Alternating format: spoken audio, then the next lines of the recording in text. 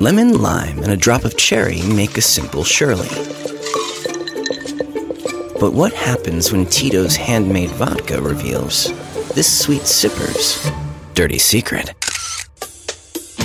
Stir up a Tito's Dirty Sherlock and crack the case with Tito's at Tito'sVodka.com. 40% alcohol by volume, namely 80 proof, crafted to be savored responsibly. Walmart Plus members save on meeting up with friends.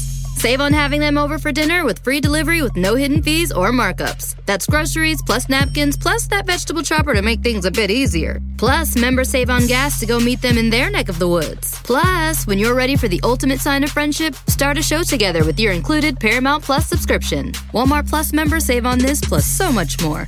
Start a 30-day free trial at walmartplus.com. Paramount Plus Essential Plan only. Separate registration required. See Walmart Plus terms and conditions.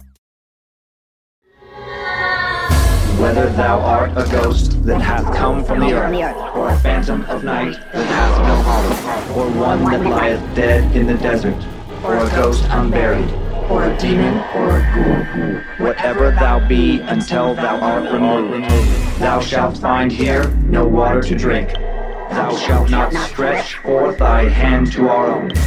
Into our house enter thou not. Through our fence break through thou not. We are protected, though we may be frightened. Our life you may not steal, though we may be scared to death. Welcome to Scared to Death, Creeps, Peepers, Roberts, and Annabelles. I'm Dan. Hey, Dan. I'm Lindsay. Hello, Lindsay. Sup? And we are just going to get into it today. Oh, dang. Going right for it. We're going right for it. Okay. Very cool Demon Knight baseball team. Baseball tee. There we go. In the store at badmagicmerch.com. Store at badmagicproductions.com for any customer service questions you might have. I love that we have a sweet little baseball tee in there now. Yeah, it's cute. This month, if you missed it, we donated 20% of our Patreon subscriptions to the Riggins Idaho EMTs. Able to cut them a check for $11,600. Going to go a long ways to keep their equipment up to date and running. Good job. So go to facebook.com/Riggins Ambulance if you would like to, learn more or donate yourself. Very nice. And I hear you have more stories than normal today, Lindsay Lou. Yes. I mean, it's just getting so hard to pick and choose and to have the right amount. So, yep, 3 stories, my friend. Any details or just a surprise? Surprise. I have 2. Going to get outdoorsy with both of them. Heading underground for the first ones, traveling to Australia's Jenolan Cave Complex. I want to go to Australia so bad. Me too. I know it's not real, but...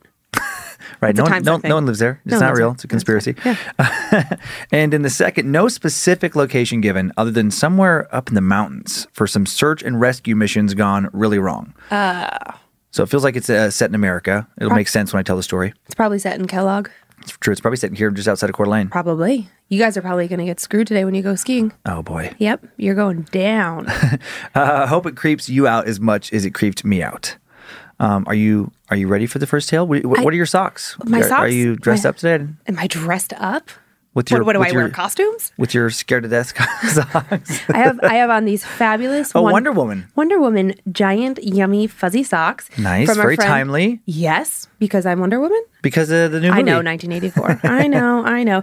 These come from fan Victoria Peacock. Thanks, Victoria. Also, I'm going to try something new this week. You going to work one of your flags out?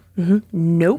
Can you guys see it? No, I don't want to do this because no one wants to hear that. True. So I'm going to try and do this. Okay, good. Yeah. Nope. For our audio only fans for Creeps and Peepers, probably don't want to hear what you just did. Yeah, that was me waving the flag very close to the microphone, and it sucks. Okay, so decent amount of setup. Okay, great. I'll get cozy. Yeah, well, you get cozy. And I'm going to show pictures at the end, of course. If you're new, these pictures will be on our socials, Facebook and Instagram, at Scared to Death Podcasts. And these first pictures, outside of scares, just really, really cool. Australia's Jenolan Cave Complex, found in the Jenolan Karst Conservation Reserve in New South Wales, one of the most beautiful and mysterious cave systems in the whole world. Jenolan is an Aboriginal term that means high mountain. And of course, since I'm talking about it here, the Jenolan Cave Complex is vast and also supposedly haunted. Just a huge system of underground tunnels, pools, and caverns. Local tribes once knew the caves as Binomia, or the dark places. They feared and shunned them. While one tribal group, the Gudangara people, did come to believe that the cave system's subterranean water had curative powers, and they would bring their sick to bathe in them, even they refused to venture past the supposedly healing waters found just inside some of the complex's entrances. To go further was forbidden. The rest of the darkness terrified them. They believed that evil things lurked out in the shadows. The first Europeans to discover the caves were brothers, James and Charles Whalen, who first stumbled upon one of the system's caves in 1838. James found the caves while in pursuit of another James, an ex-convict and active local thief named James McCown, who had stolen livestock, tools, clothing, and a flour grinder. Random. Very old-timey theft. Whalen tracked him to one of the caverns, which may have been his hideout. He then quickly reported his discovery to his brother Charles, who returned with his brother to further explore it. And the brothers continued to investigate the caves, and soon in the 1840s, they were hosting public tours. Then in 1866, the caves were placed under the control of the New South Wales government, becoming only the second area in the entire world reserved for the purpose of conservation. And thousands of visitors a year have enjoyed the beauty and mystery of this system ever since, and some have claimed to encounter, of course, more than just natural beauty. The system's incredibly vast. There are at least 25 miles of tunnels. Wow. Yeah, multi-level passages, huge caverns, over 300 entrances that are known. So much may still be unknown. Roughly 100 different named caves, like Skeleton Cave, the Devil's Coach House. Hell no. And the Bottomless Pit. But why? Why would you go to any of those places? And paranormal encounters have been reported and taking place in almost all of these caves. Time now for the tales of Jenolan's ghosts. Jeff Melbourne, perfect Australian name. A longtime cave guide with shared his best ghost story with an interviewer a few years ago. Jeff said, "About a year ago, I was taking a group of visitors through the river cave at Jenolan. It was a regular tour, not one of our ghost tours. The path runs alongside the Pool of Reflections, one of the main features of the cave. I was leaning over the railing, looking into the crystal clear water, and I saw something on the bottom. A bloke standing next to me said, 'It's a button.' Without looking up, I said, 'You think so?' And he said, 'It's a button off an old tunic. There's another one over there.' I still didn't look at him. After peering into the water for a few more moments, I started moving the group on, but then there was no one standing right next to me. The closest guy was several meters away, and he called out, 'What happened to that guy in between us?' I said, 'What did he look like?' He said he was a tall man wearing a rumpled gray suit, but there was no sign of this man. At the end of the tour, Jeff then asked everyone in his group if any of them had seen a button in the water, if any man had spoken to them about a button, etc. No one seemed to know what he was talking about. Apparently, he had been talking to a ghost. That is what he truly believes. Prior to working at Jenolan Caves, Jeff worked for the Commonwealth Bank for 32 years with supervisory and management roles in customer service and IT, and he claims that he never believed in ghosts prior to this incident and other incidents he has had since. Now he insists he's had numerous unexplained experiences. The week after a ghost apparently pointed out some buttons in the water to him, after leading another tour to the same spot, a member of his group suddenly told him that he was glad they'd moved on from the exact same spot where Jeff had had that previous encounter. When asked why, the man told Jeff that in the shadows, he had seen someone sitting on a rock watching their group. Jeff asked what the person looked like, and he was told, an old man in a suit. Unless an old man in a suit had somehow snuck into this portion of the caves without a guide, which was against the rules and highly unlikely, Jeff doesn't know what this man could have seen if not a ghost. Likely the same ghost who had spoken with him the week before. Jeff speculates that this apparition is the ghost of James Wilbard, yet another James. This James worked at Jenolan for almost 50 years. In life, he extensively explored the caves. Maybe he's still exploring. He discovered the river cave, where his spirit may have been seen, and the Pool of Cerberus, Temple of Baal Cave, Orient Cave, and Ribbon Cave. And it's believed that his ashes were buried in an inaccessible crevice deep in one of the many labyrinths inside the complex to which he devoted his life. Do these ashes somehow now tie him to this place? Since Mr. Wilbard's death in 1942, numerous guides and visitors alike have claimed to have experienced fleeting glimpses of him. Some have even claimed to have felt James. These guides, while underground, have been tapped on their shoulder only to look around and find no one there within tapping distance. Various visitors have witnessed a tall, thin old man on their tour, sporting a big mustache and a dark suit, a man they didn't remember seeing when their tour began. Later, when they go to look at him again, he's nowhere to be found. And then they find out time and time again that no man fitting that description was ever on the tour with them. And the spirit of James Wilbur, one of many believed to haunt the caves. One evening, another cave guide was taking a small family through the Orient Cave when it was very quiet. They were in a chamber known as the Well, looking up at the natural dome far above them. The guide was describing their surroundings when he and his tour suddenly heard a loud, piercing scream, making them all jump. It came from the chamber they had just left. A man on the tour asked, "What was that noise?" And before answering, the guide asked, "What did you hear?" The man said, "Sounded like a woman screaming." And the guide agreed that was what he had heard as well. The man's children on the tour, who'd heard the scream also, then started to cry, and they all decided to leave the cave without finishing the tour. Why didn't the guide go back and make sure some woman wasn't in trouble? Because apparently he was absolutely certain there was no one else in this cave system with them. They had just been in the chamber from which the sound came as well. And it would have been virtually impossible for a visitor to sneak past some other staff to access the area from which the scream originated. In addition to this screaming woman, who other visitors have also claimed to hear, the spirits of children, or of entities pretending to be children, may also exist in the caves. Nope. The Jubilee Cave is currently closed for tours, but a few years ago, an anonymous cave guide was taking a group of adults through it. A big chamber called the Water Cavern marks the furthest reaches of the Jubilee, where tour groups always turn around to go back. And the group that day had stopped there to photograph some unusual chocolate-colored stalactites and gaze into the enormous cavern before turning around to return the way they came. And while they took photos, the guide clearly heard the noise of a group of small children giggling and laughing. He quickly asked his group, "Did you hear that?" And when they all agreed that they indeed did, the group could not leave the caves quickly enough. Whatever they heard, they all knew it was not actual children. Not living children, anyway. The spirits of children have also been heard in the nearby Caves House, just a 6-minute walk from the nearest cave entrance. Construction on the first incarnation of Caves House began back in 1879, built by Jeremiah Wilson, a local farmer, appointed the keeper of the caves in 1867. He erected a single-story wooden building roofed with corrugated iron, and this first Caves House contained just 5 bedrooms and a large dining room. In 1887, Wilson expanded, erecting a 2-story wooden building that can now hold 30 visitors, a structure characterized by deep verandas around 3 sides of both levels.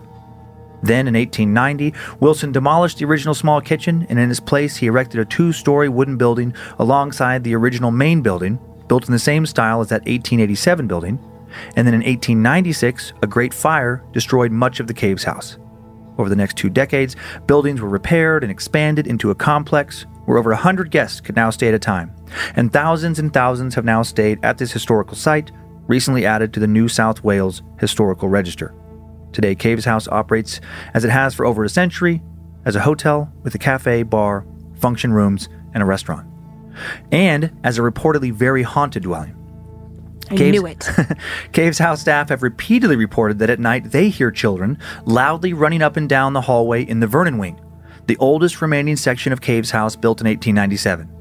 The Vernon Wing is currently where staff stay, and the noise is loud enough to keep staff awake at night, but no children are ever seen. The apparition of a woman has been seen, though. In March 2014, this cave guide, Jeff Molesworth, almost nothing but James and Jeffs in these tales apparently, was conducting a ghost tour in the mud tunnels near the river cave when the discussion of spectral belief came up. One of the visitors asked him whether or not he truly believed the caves were haunted, or if it was just a way to bring in tourists. And at that moment, a lady decided to share her story of what had happened to her in Caves House just the night before. She said she was staying in room 211. And she said that to her horror, she clearly saw a ghostly arm come through the door of her room, no body, nothing more than just an arm wearing a lacy cuff. Yeah. Plainly visible for several moments before vanishing. So strange. 3 members of a family who stayed in Caves House roughly 2 decades ago recently shared another strange experience. They'd visited Jenilyn with their 2 daughters, when they were young, over 20 years ago, and they stayed in a room on the 2nd floor. And during their stay, the 2 girls pestered their mother to take them up to the 3rd floor. Their mom insisted there was nothing to see there. It was no different than the second floor, so they never went. Over 15 years later, they all visited Jenolan again and reminisced about their first visit.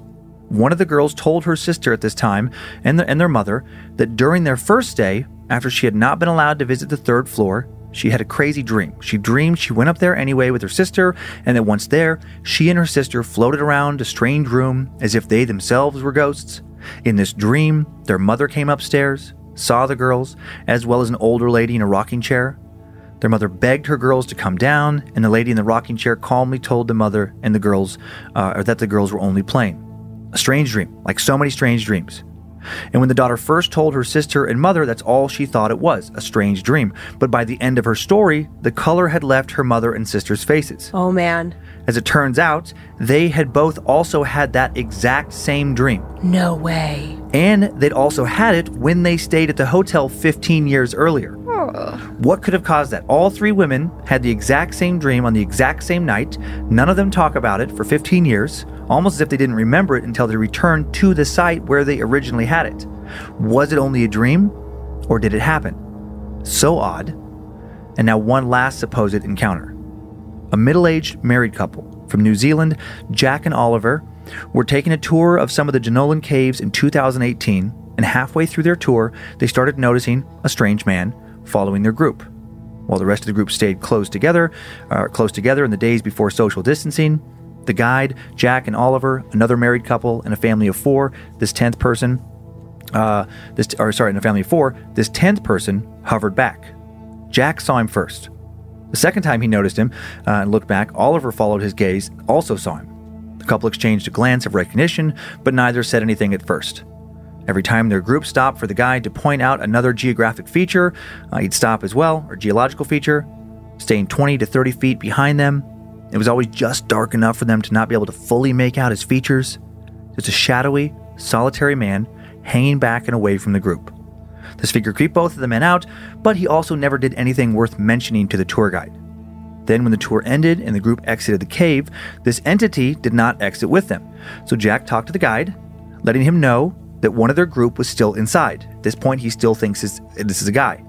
The guide quickly looks around, sees that everyone is there that he's responsible for. So now Jack, of course, asks him how many were on the tour. And of course, the guide tells him, one less than he thought were on this tour. Jack asked him if he'd seen this other man hanging back. He says he hadn't. At this point, Oliver talks to the guide about how he'd also seen this man. The guide then returns into the cave, comes back out a few minutes later, assures Jack and Oliver there's no one else inside, there was no one else on his tour. Creeped out, glad to be out of the caves, the two men then walk back to the cave's hotel where they were staying that night. They saw their guide again that evening at the restaurant as they were preparing to head back to their room after finishing their meal. He tells them he'd asked, another guide doing another tour if they had seen anyone. She tells him that they hadn't and that no one on their tour reported anything out of the ordinary. So they're the only people who have seen this guy. Confused, Jack and Oliver grab a few drinks at the bar, talk mostly about what the hell they might have just witnessed in the cave. They both agree someone had to have snuck in, maybe just avoided detection for the rest of the day. With so many tunnels and caverns, there were just so many places to hide. But why would someone follow their tour if they were hiding? After their drinks, the two men retreat to their room, and about 30 minutes after closing their door and settling in, just as they're getting ready to get into bed for the night, they hear a knock at the door. 3 quick raps. Jack opens it no more than a few seconds after hearing these raps. No one's there. Peeks his head on the hallway. No one's there. Oliver asks what's going on. He'd heard it too. Jack tells him that no one is out there. He doesn't know. Now they have something else to speculate about. How could someone who had just knocked 3 times disappear so quickly? Where would they go? If they'd run away, they would have heard footsteps. If they would have retreated into another room, they would have heard that room's door shut. As they discuss these possibilities, there's another knock at the door. 3 knocks, just like the first time. This time, Oliver goes with Jack to the door. Neither man opens it straight away. Who is it? Oliver calls out. He receives no answer. Jack looks through the peephole, sees no one. They stand there quietly for a few moments, maybe even a full minute or two, waiting for the knock to return. After not hearing anything, no footsteps, nothing, they turn to return to their bed, and they hear a third sequence of 3 knocks. God. Oliver twists around quickly, immediately following the third knock. He is flinging the door open, And now they see someone. There he is, the man from the cave. Oh, man. But he is not a man. They both find themselves scared silent, staring at the shape of a man who seems made up of like black smoke, swirling and shifting in the shape of some featureless human. Then it raises a shadowy arm, points behind them, points back towards the caves, steps towards them inside their room. Jack loses it. He screams, accidentally knocks Oliver to the ground. He turns to run further back into the room. As he runs, Jack is able to see this shadowy thing start to walk past him, also start to disappear, quickly fading into nothing as he makes it almost to the window, and then that's it. Jack and Oliver throw all their belongings into a suitcase. They're checked out of the hotel within 10 minutes. They drive an hour to the little town of Lithgow, grab a room at the Zigzag Motel, where thankfully nothing happens, and they spend most of the evening talking about what they just seen, trying to figure out what the hell had happened. Who or what was that entity? What did it want with Jack and Oliver? And what was it pointing at? The end. Yeah. Yay. So a lot of weird, and there's so many more stories. I tried to like pick the ones that I found the most interesting, but there actually is a ton of like on paranormal boards and Australian stuff, lots of like quick little snippet encounters. You know, just saw a guy for a second, heard a weird noise in this cave, all of our group heard this, all of us staying in the hotel saw this, like on and on and on and on. There's lots of little stories. None of it sounds malicious, though. True. So that's good. True, yeah, none of it. I mean, I guess. Right. Yeah, there's none of the staff seem freaked out or anything. Yeah, it feels very benign. I mean, weird and would absolutely freak me the fuck out. But I like that no one's like, his face was disfigured. And, right. Yes, you're scared, but you're scared because of what you don't know. Yeah, most of it seems to be, trying to pull it up here. James or Jeff or goes. John or Joey or one of the J's. Exactly. I know there's 3 James and a few Jeffs in this story. I was so glad you said something because in my mind I'm like, what, does everyone's name begin with a J? What is going on? Yeah, the old man in the suit. Oh, man. Oh, James Wilbard. Yeah, I wrote that down. Wibbard. Actually, I kept saying Wilbard. My brain kept introducing it. And I even double-checked online. I'm like, Wibbard? Like W-I-B-U-R-D? That's exactly how I wrote it down in my notes. Wilbard? No, Wibbard. Oh, you did right. Yeah. Okay, maybe I said it right the first time. Well, who knows? Or I'm just a genius. So I want to show you these pictures. Okay. And a lot of these aren't scary. It just seems like a really cool place. This first one is one of the main entrances. Wow. Oh, yeah, and just for... okay, I was going to say there's no fucking way I'm ever going there, but that is beautiful. And look at that trail for scale. There's no one standing on it in this picture, but obviously this is a huge entrance.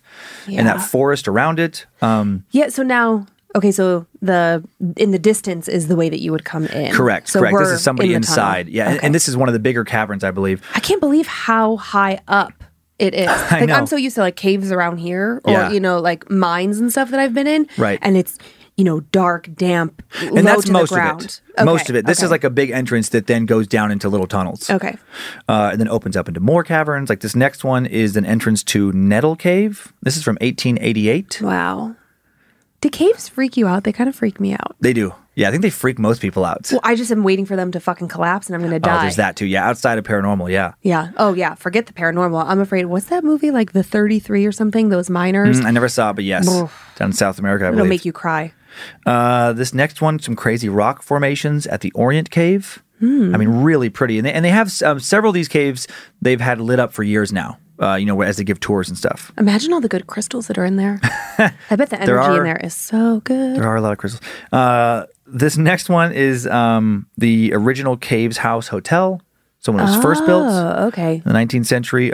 This next one is one of the first tours sometime in the mid to late 1800s. I love the way these people are dressed. I love that there's a photograph of this. What are the odds? I know. Old-timey. Well, it is like a very documented place, very important geographical location. And I just love that, back then they're going into a cave for some tour, but all the guys have like suits on. Most of them have hats. I wish that men still wore suits, the 3-piece suits every day. I love it. Yeah, okay. Hint. Oh man, one of the things I like about podcasting, not having to wear a suit. This next one is James Wilbard. I love the way you said that as if you wore a suit in your previous job and you're like, oh, thank God I don't have to wear suits anymore. I love all the jobs I've had that don't have to wear suits. Correct. He's so handsome. Yeah, like a dignified older gentleman. Oh, there's an actor he reminds me of that I don't know his name, but I can absolutely picture him. And then this last one, this is Jenolan Caves House Hotel today. Oh, So, okay. Yeah, built into a decent. And actually, they have nothing to do with this show, but I saw, COVID's hit them like everybody everywhere else. And if you can get there, there are some amazing deals. Like it's really cheap to stay there right now, and it's like a 6-minute walk from this to the cave complex. Oh, this is probably like the equivalent of we were at Machu Picchu, not 2020, but 2019. Mm-hmm. And as you approach the entrance into Machu Picchu, there's that one super glam hotel, like beyond bougie. Yeah. I remember looking at it being like, I'm sorry, you want to charge me $1,300 a night? I know. Because we were like, oh, we should have stayed there. And they were like, how much was it? Yeah. Excuse me? But I remember that, Peru was also... I mean, everybody was hit by COVID, right? And so our tour guide, who is so amazing, if you ever find yourself in Peru, this guy was the best. Mm-hmm. But there was, for a long time, you just couldn't... Machu Picchu was open, but getting there was a whole ordeal, and the deals were pretty great. Well, for our Australian creeps and peepers, dang, yeah. If you haven't been New here, Zealand, you're looking for something to do. Yeah, New South Wales. Yeah, dang. I can't remember right now. I don't think it's that far from Sydney. I mean, it's inland a little ways, but I don't think it's definitely like I want to say like a half day's drive or less. That's not bad. Might be quite a bit less. Maybe just like 3-4 hours. So let me ask you something. Yeah. What do you think about the healing powers of like hot springs, caves, the waters there, right? Because that was the original intent. Because I think that previously we talked about a story down in Arkansas.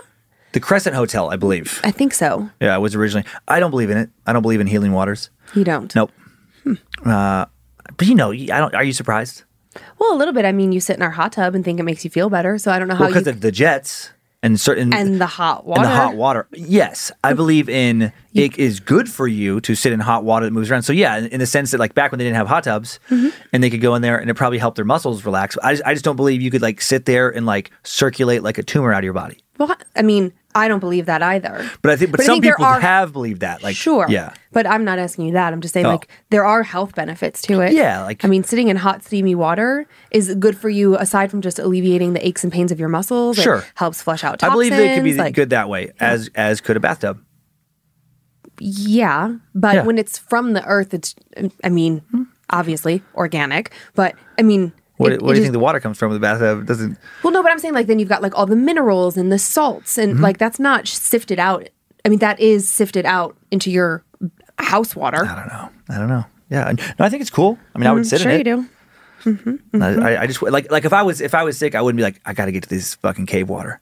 Well, but think about like what they had back then. Like a hot bath was way harder to have. Oh, for sure. You used to suck to be alive back then. Yeah. Well, so there you go. So I mean, I do get the lure. If I was one of those Aboriginal people like back in the days before hot tubs and baths, oh yeah, I'd be fucking all about soaking in that water as much as possible. Okay. I'm with you there. What would you do if we were on a tour? Because we've been on many, guided tours. I think anybody, especially with kids, has been on some guided tour. What if there was just an extra person? I mean, that would be I would lose my fucking shit. But I like in these stories, like, I don't do a head count of the tour. I do. That is like the mom and me. I'm like, how many people are here? Okay. So I think like I relate to the people in these experiences where like I would be like, that's weird. I don't remember seeing them at the beginning, but I also wouldn't immediately think like, it's a ghost. Well, I wouldn't either, right, but I would be counting. Yeah, which would make it so creepy afterwards. So that'd be kind of a cool way to experience a ghost, actually. I was thinking at the beginning of the story, I was like, I would probably stay at this hotel. These spirits sound totally benign. This sounds like a good way. If you want to see something, this sounds like a safe. And then I was like, what are you thinking, Lindsay? If you see it then you're never going to sleep again, because then you are going to believe that every shadow in every corner of every room you're ever in is something. Right. I mean, do you think that like once you see something and it's confirmed by someone else that's it? Like you're fucked up forever. If one of the two of us, it would mess me up a little bit. If I had to pick you having that experience or me, I would go with me like 1,000 times over. I don't think it matters. I think I would handle it psychologically better than you would. Oh, but knowing that you saw something, because knowing how practical. I wouldn't tell you. That's terrible. There's no secrets in this marriage. How would you say that? I'd have to really wait and be like, am I going to tell her? Because she's going to be terrified for the rest of her life. Oh, man. I'm already terrified. We do have some Australian and New Zealand listeners. So if you guys have been there and anything's happened to you, I would love to hear and just have a little confirmation. And if you could put what you've seen in like a little bottle and send it to us so we could open up and have it here in the room, even better. Well, that whole time I was feeling a little something over here. So I was just saying that to be ridiculous, but now I'm just thinking that would be so crazy if you could figure out how to like send spirits through the mail. You like go just with like Amazon, a vacuum. Someone someone a ghost. You like suck it in. You know those like Ghostbusters. like those air seal bags that you can get. I was thinking of the movie Ghostbusters where they have that little thing. And then they'll put it in the little whoop. And then off it goes. There you go. And then it in shipping, because we all know that shippers aren't exactly delicate with things. It breaks open and now you've released it into the middle of nowhere. You don't know where it is. You can't track it. Oh man, there's so many possibilities. That's a great movie. Okay, very different. Oh wait, sorry, I'm getting ahead of myself. Slow down. Are you ready to head into the woods? I mean, I don't think I have a choice here, Dan. Quick sponsor break and then we're off. This show is sponsored by BetterHelp. What are the things that weigh you down on a day-to-day basis? What kind of stress are you holding on to? Do you spend much of your day going over things in your brain over and over until they are so distracting it affects your mental health? Well, don't worry. You're not alone. We all carry different stressors, some big, some small. When we keep things bottled up, the results can be negative. Therapy is a safe space to get things off your chest without fear or judgment. It's a place to work through what is heavy on your mind and heart so that you can feel lighter and happier. I'm always holding on to something. It's the way my anxious brain works. I'm continually worried that I've done something wrong, that I've hurt the feelings of someone I love, and that I have let someone down. I'm stressed that I'm not being a good enough mom or wife. I panic that our life will implode at any given moment and it'll all be my fault. Thankfully, I have an amazing therapist who helps me talk through each of these scenarios. After each and every appointment, I feel lighter, happier, and more capable of showing up as my most authentic self. Get it off your chest with BetterHelp. Visit BetterHelp.com/scaredtodeath today to get 10% off your first month. That's BetterHelp, HELP.com/scaredtodeath. Looking for a new show to dive into? Well, go to Hulu and see what's new, because Hulu has new stuff all the time. Like the full season of FX's epic limited series Shogun, FX's new international spy thriller The Veil, starring Emmy and Golden Globe winner Elizabeth Moss. And don't miss the all-new crime series Under the Bridge, inspired by shocking true events and starring Riley Keough and Lily Gladstone. It's all new, and it's streaming now on Hulu. Summer is just around the corner. Who's excited? I know I am. With the warmer, sunnier days calling your name, the last place you're going to want to be is in your kitchen, cooking and meal prepping. Make your life easier with Factor's no prep, no mess meals. Factor's never frozen, always fresh meals are dietitian approved and ready to eat in just 2 minutes. Think of all the extra time you will get outside in the summer sun when you aren't wasting hours in the kitchen. I think I speak for everyone when I say that the summer is the busiest time of the year. We are all trying to cram in as many things as possible, from concerts to vacations and everything in between. With Kyler home from college and Monroe on her break too, I want to spend as much time as possible with them. And while I truly love to cook, the summer is the one time of year that I'm the least interested in doing that for 3 meals a day. So I lean on Factor to help keep me healthy and in step with my diet. I'm obsessed with the honey yogurt pancakes for breakfast, the pork al pastor for lunch, and the cilantro lime barramundi for dinner. So easy and saves me so much time. Head to factormeals.com/scaredtodeath50 and use code scaredtodeath50 to get 50% off your first box, plus 20% off your next month. That's code scaredtodeath50 at factormeals.com/scaredtodeath50 to get 50% off your first box, plus 20% off your next month while your subscription is active. And now we are back for our second tale. Okay. Very different kind of story now. I liked that first one. It was very light. It was. If we could stay in that world, it'd be great. This is darker. This one's darker. No thanks. Decent amount of setup before it really kind of gets going. Nope. Okay, I'm not going to flag. I only flagged in the first one because it was lighter, but it is too funny. It takes us out of the zone. A version of the following story was posted on a little used paranormal chat room. The person leaving it, going by the name of Derek, claims this is all too real. Okay, Derek. Sounds a lot like Darren. No, this is not a Darren. This is not. I've rewritten it slightly to work more as a narrative, but left all the main details intact. Okay, thanks for that. The call came in just as they were packing up for the day. Derek and the other search and rescue officers dropped their bags and keys, some of them making faces, some of them looking at one another as if to say, "You get it, not me." Everyone knew what a call this late in the day meant. being outside all night with the canine units working on no sleep and combing the area until they found the missing person or the remains. Normally, half the calls they got were missing person calls, while the other half were rescues. People stuck in foothills and cliffs, people who had burned themselves or gotten stung or bitten by insects. Lately, there had been mostly missing persons calls. Derek watched his supervisor, Mira, go over to the phone and pick it up. When she put the phone back in its cradle, he could tell from her eyes that she was worried. She'd been worried more often recently. Something had changed over the past few months. Derek had always wanted to be a search and rescue officer. He loved the outdoors, and an experience in his youth when he'd gotten lost on a hike had cemented his desire to be the kind of person that went out into the wilderness to save other people. He remembered that hiking trip, being around 12 or 13, thinking he was stuck in a deep ravine until he saw the flashlights of the search and rescue officers and they told him to keep calm. In the end, they'd shown him a way out, and he realized he hadn't been in much danger to begin with. The situation had looked much scarier than it actually was, but he had only figured that out because someone level-headed and confident had showed up and pointed that out to him, and he wanted to be that person for other people. Of course, as he'd gotten older, Derek was in his 30s now, and as he'd put in more hours, he learned that there were less ideal parts of the job. There were some really depressing, really sad parts, like when he had to tell a family that their parent or their child had died, or when the search and rescue team got there just a little late to help.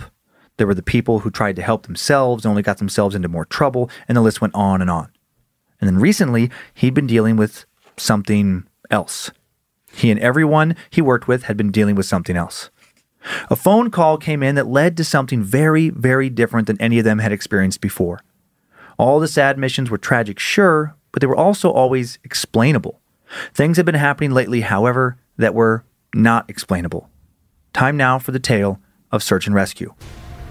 The month before, Derek and the others had been busy with the surge of late summer campers, and 2 cases that had come in had been really strange. Both of them involved children. Most of the time when children wandered off on a path, they usually didn't wander very far, and that was true for the first case. It was late August, and a man called in to report his daughter missing. He said he'd been hiking with his wife and daughter, who was only 9 years old, when the daughter had decided to climb up a boulder to get a better view of the woods. The boulder wasn't enormous or too tall, so the dad told her to go ahead, and the daughter scampered up. And then, after she climbed out of his view for no more than a few seconds, 10 seconds tops, he called to her and didn't hear anything back. This entire time, his wife had been on the other side of the boulder. She couldn't see or hear the daughter either. The man then climbed up the boulder quickly himself, and his daughter was nowhere to be found. He frantically ran around the immediate vicinity of the boulder while his wife stayed at the base where their daughter climbed up just in case she was hiding and then returned. They both screamed her name until their voices were hoarse. They called for help, and Derek and his search and rescue team never found the girl. Oh my God. For weeks, Derek puzzled over her disappearance. Deep into the night, if she went up, she had to come down, didn't she? But neither her mother nor her father ever saw her come back down.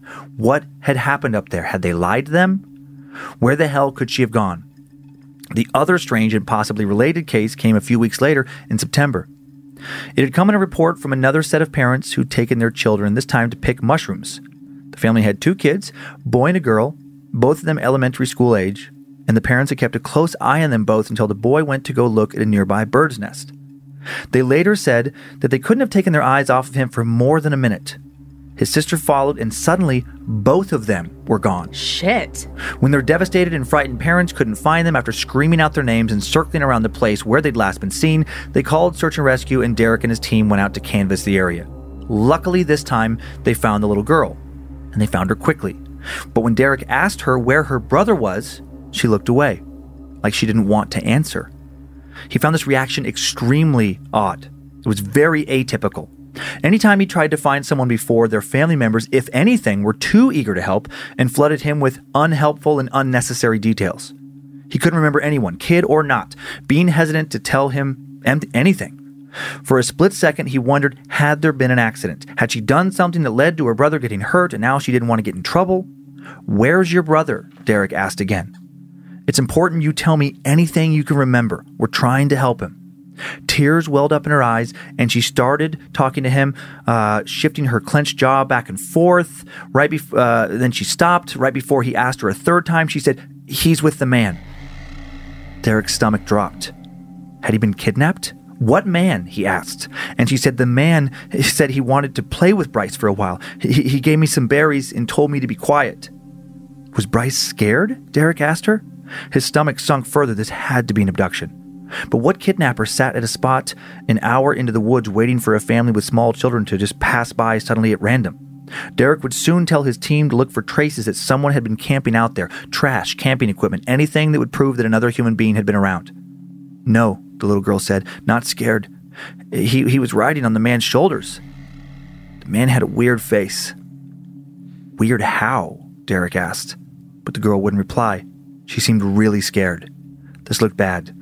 This looked really, really bad. Someone from the medical team then led the girl off to get checked out, and when Derek checked in with her doctors a few days later, they said that the girl would only talk about the man's weird face, and they couldn't get any other details out of her.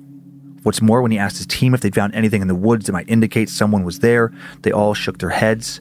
Nothing. Not even a footprint that hadn't come from the family. Derek and his team searched for weeks, never saw a trace of the boy, never found anything, never found any trace of the strange man. And one night, after lying sleepless at home, unable to get the case out of his head, Derek drove down to the area with a search dog and set about doing his own probe of the area. Sounds like a bad idea. When no one else would be around to distract him, he felt that there had to be something they'd missed, something everyone had missed. He parked at the trailhead and got the dog out of the back of a Subaru, then let it sniff a shirt the parents had given the rescue team. The dog picked up the scent of Derek. Picked up the scent, and then Derek followed the dog down the trail. The night was overcast, and Derek's flashlight was the only light he had to go by. The jingling of the dog's tags faded in and out as it crisscrossed in front of him. Derek tried to keep focused on the sound of the dog's tags, but something kept drawing his attention away from it. He kept hearing a slow buzzing sound coming from just off the path. At first, Derek thought it sounded like an animal, a coyote or bobcat.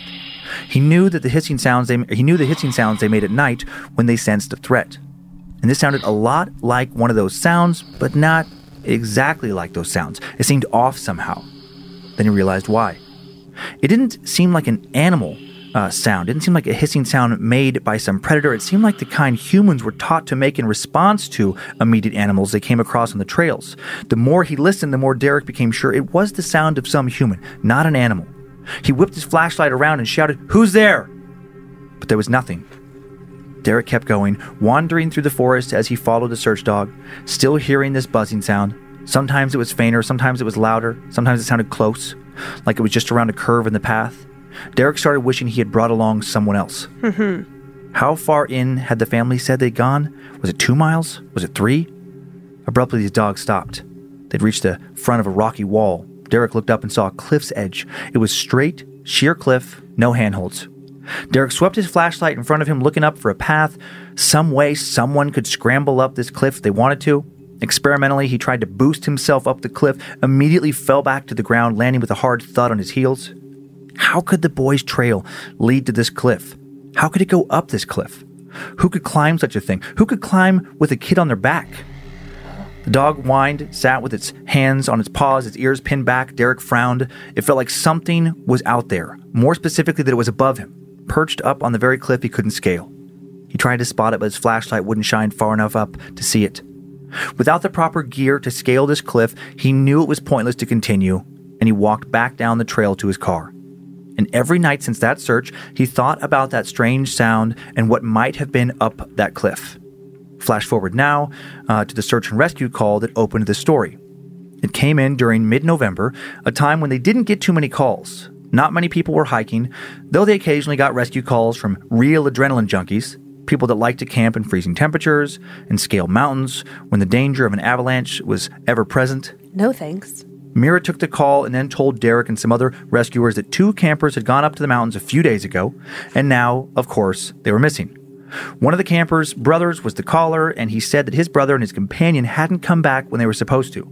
Preparing for a long night in the freezing cold, Derek and his team put on their outerwear and climbing shoes and drove out. The terrain quickly became too rocky to drive on, and before long the team had to do some serious climbing.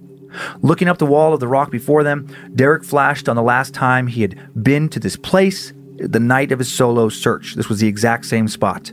He thought about sensing some man near him that night, and he got the goosebumps. Then he shook him off, tried to put thoughts of feeling like someone was near him that night, watching him perhaps out of his mind. They were here to find two people that needed help. He and his co-rescuers scaled the wall, working late into the night. It was icy, so they had to go slower than normal, and Derek's eyelids were starting to get pretty heavy when he suddenly heard Mira shout, "Over here!" They'd found someone. It was the caller's brother. He was trapped in a small crevasse on the mountainside, and it was obvious as soon as Derek saw him that he had a broken leg. They found out that he'd been there for almost 2 days, and a big gash in his leg was obviously beginning to get infected. Another day or so of being lost, and he could have easily died. The team got him into a chopper, and as Derek lifted him, he heard the man start babbling. I was doing fine. It was all going okay. Then we got to the top, and there was this man there. He was wearing a jacket and normal pants, not climbing clothes. He didn't have on any equipment. I should have left. I knew something wasn't right. I shouldn't have said anything, but I asked him how he got up there, and he turned around. Oh my God, I should have left. His face was just blank. He didn't have a face. How could he not have a face? I turned around and tried to get away from him. I tried to climb back. I fell. I could hear him coming after me. He kept letting out these muffled screams. He's making this noise. And then this guy getting in the rescue chopper broke down and started sobbing. The guy was so shaken up, he didn't even ask about his companion. Derek prepared himself for the worst when he went to continue to look for this companion. Maybe Derek thought in this guy's rush to get away from whatever this thing was, he'd pushed her down. Maybe she'd fallen. Or maybe whatever was lurking in these woods, what Derek had heard that night he'd searched alone, had already gotten her. While Derek helped get the man on the chopper, a few of his teammates left to keep looking for this woman. When he joined them after the chopper left the area and went off to the hospital, he was pleasantly surprised to find the missing young woman sitting with them. Oh. Thank God they'd rescued them both. She looked perfectly fine, other than the fact that she was missing her pack. She didn't seem to have any injuries. She was pretty clearly in shock. How could she not be? But she was able to climb back down and hike out with the team, back down to their vehicles. As they made their way down the mountainside, Derek watched this young woman keep glancing behind them repeatedly, as if checking on someone that was following them, although Derek was the only person behind her. "I'm here," Derek finally reassured her. "You're going to be fine." The young woman shook her head. "Not you. The other guy. The man with no face." Oh boy. Derek's stomach dropped. What other guy? Did she just say no face? The girl months ago, now the man tonight, both had spoken of a man with either a weird face or no face. What was going on? Derek prayed she was just in shock, and she really didn't know what she was saying or talking about. They kept walking. She kept glancing behind them. It was freaking Derek out. She was clearly terrified. She kept looking back as if she really expected to see someone. He now started to glance back as well. Please don't be back there, he thought. As they got closer and closer to their vehicles, the more agitated the young woman became. Then she suddenly stopped and turned around and grabbed Derek by the arm. She looked past him and said, "Don't look back. He's right back there." Faintly, Derek now heard that buzzing sound. They had to go, Derek thought, right fucking now. They were almost back at their camp. "Move!" Derek shouted at the woman and his team. We got to pick it up. We're being followed." "By what?" Mira yelled. "Just go. Go now," Derek screamed. They all started running. They were almost there. Derek could see their vehicles in the distance. Then the woman who was right in front of him stopped running. "What are you doing?" yelled Derek. He could still hear the buzzing. "We're almost safe." "He'll find me," she said. "Once you see him, he always knows how to find you." Derek didn't want to ask her how she could know this. He knew better than to ask what she was talking about. They had to get out of there. The woman then said, "He doesn't like you, Derek. He doesn't like your tattoo." Derek felt sick. How did she know his name? She must have heard one of his team say it. His tattoo? He did have one, only one, and she couldn't have seen it. He was so bundled up against the cold that barely a sliver of his face was showing between his scarf and his face. His tattoo, a Celtic wheel, was between his shoulder blades. As he's thinking this, as he's being puzzled, the woman bolts. She runs back away from their vehicles, back into the forest. "We've got a runner!" he yelled to his team. The two rescue team members closest to Derek take off past him, catching her duck around some rocks with their flashlights. Mira runs past him as well. Derek stands frozen still. The buzzing is getting louder. It feels like it's coming out of his ears. Then he hears someone scream. It comes from the direction where everyone was running. Shit! Derek, terrified, runs towards them. He had to. This was his job, a job he really didn't like to do right now. Soon he sees all four of his team standing together in a row, looking down at something. As he runs towards them, one yells, "Careful! Stop, Derek! It's a cliff!" He slows down as he approaches, and then he steps up to the cliff's edge alongside them, looks down. The woman they had just rescued lay about 80 feet below, not moving, clearly dead. "Did anyone see her jump?" Derek asked. Everyone shook their head no. She apparently fell and never made a sound. It was one of his team that screamed when they saw them. or saw her, never screamed as she fell. The two guys who'd made it to the cliff's edge first said they were damn lucky not to fall in after her. It was a sneaky, dangerous little ravine. Then out of the corner of his eye, Derek sees a dark shape moving through the woods. He knows it's the man with no face. The buzzing, now the loudest he had ever heard it. Feels like his ears are about to start to bleed. He can tell the others hear it as well. Back to the vehicles, he yells. Now! We'll retrieve the body at first light. Let's go! The crew tears back down to where they parked. They're all spooked. They all know that something is very not right about any of this. By the time they'd shut themselves inside their vehicles, the buzzing had almost completely gone away. They sit for about 3 hours until first light. For Derek, over 3 hours of waiting for that sound to come back, waiting for the man to reveal himself at any moment. Who was he? What was he? He knew he was somehow responsible for killing that woman. And now that Derek knew he was out there in the woods, had been out there for months at least, how was he supposed to do his job again? Yeah, no shit. How was he supposed to ever feel safe in the woods? Why didn't he have a face? That's the end of that story. Yeah. Yeah, a little different one. I don't have words. Yeah, it's very, very odd story. I like that it was just, different setting than we've kind of done before, different circumstances. And, obviously, probably for a lot of people, like for me, this makes me think of like random disappearances in the woods where you just, they never find the remains, they never find the person. Which is always so crazy to me, especially in modern times. It's like we have all of the resources. Yeah. I'm not saying it's easy, right. But we have all the resources, all the manpower, the dogs, the whatever, just fucking every search and rescue tool you could possibly think of. Right. My God. So no pictures associated with this story. Thank you. I did want to show a picture of something that we may talk about in a future story, though, because when I looked, Man with No Face, this image came up. I feel like I don't want to look at this. This is of a Japanese legend, the Naparabo. No thanks. The ghost with no face. Hell fucking Did you look? no. Did you look? Like enough that I don't want to look back. It's a creepy picture. Why are you staring at it? It's going to get you. The eye. The eye is so creepy. The little tiny eye there. When you say no face, I immediately go to Game of Thrones. The man with no face. Yeah, that character. Well, yeah. Or the man with 1,000 faces? Something I can't remember. It's been a while. Well, and it's not a guy. I mean, there's a guy that like works there or whatever, but it's, what's her face? The cute, I know. young, yeah, the little one. Yeah, I can't think of her name. With her little sword. Yeah, and she's always there with all the different, there's like all these faces on the wall. Okay, good, let's go. That is fucking creepy. The man with no face. I was having such a hard time not getting upset because I think about all the times that I go for little hikes with the kids, and Kyler loves to go off on his own. He has always been, and I think this is pretty typical of most young kids, and then specifically boys. Every young boy I've ever been around have to climb on fucking everything. I know, Kyler was so into that everywhere. I mean, even if we were just walking through like a city, he just didn't want to walk on the sidewalk. If there was like a flower bed, he wanted to be up doing some balancing act, like parkour type stuff on the side. And hiking, it's like, whenever there's been like a big boulder, off he goes. Like a moth to a light, oh you know? My God. Still like that. So, where we live, we go to Tubbs Hill a lot to hike. And I'm specifically thinking of, you get to a certain part in the trail, and this is like a well-lit, middle of the day, so many people trail around. Like, there's no reason for anything to happen, but listen, it does. He always goes up on this one giant boulder. And at a certain point, I'll be down here with Monroe and I can see him, and then I can't. Right. And it freaks me out. He's almost 15. Well, at this point, he is 15. Yeah. And it's like, he's got his phone, find my friend. Like, I've got all of the resources to find him, but it's still, as a parent, it freaks me out. So when you were talking about those kids going missing, it was so hard not to just inherently become upset. Because you can imagine yourself in that exact scenario. It's terrifying. Kids are fucking they're dodgy, those little fuckers. I know. I thought about that. The first part of that story, the girl in the boulder. That's what made me think about Kyler too. Like how many? Because I wrote that down too. Yeah, I've been exactly where that dad is. Where you watch them go up and then you lose sight of them, and then just your stomach just drops. Horrific that would be if they're just gone.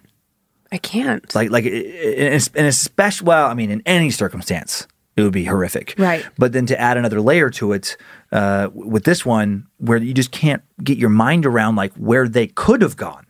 Like, how could that have even happened? How is that even plausible? Yeah. And then, this scenario with two kids, because it's like, oh, yeah, that could totally be us. Right. We find one, but not the other? Oh my God. Yeah. God, what was that movie that we watched? Oh, there's a murder. The kids are okay. Hold on. Is it True Detective? Maybe you have to give me more details. I know. Hold on. I'm trying to find the words. I think it might have been True Detective. I didn't want to send you down the wrong rabbit hole by saying it was a movie. A husband and wife. The wife is just like.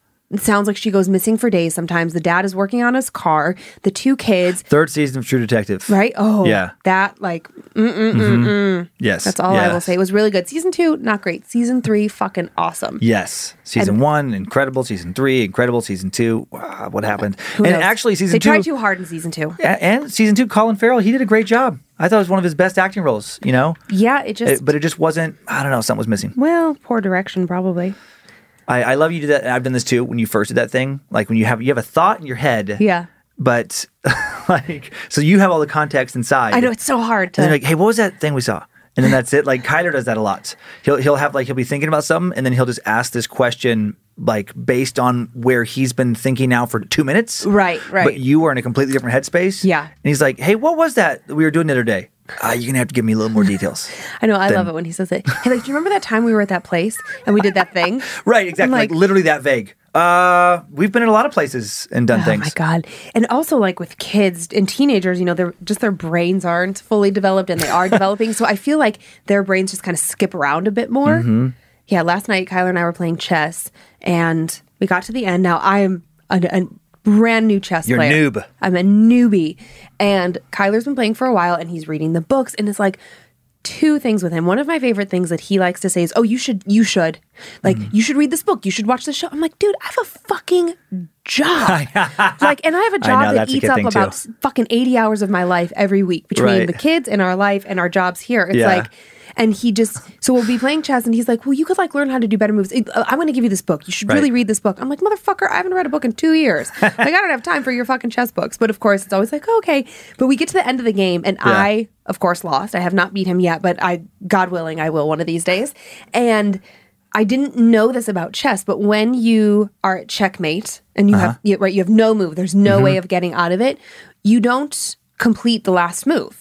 Right. You either say like, I surrender. No, is it, the game just, I think I surrender. I don't think that's the right word. But anyways, he was so annoyed. That you didn't follow protocol? Yeah. A protocol. And he's the person teaching me. He never told me that.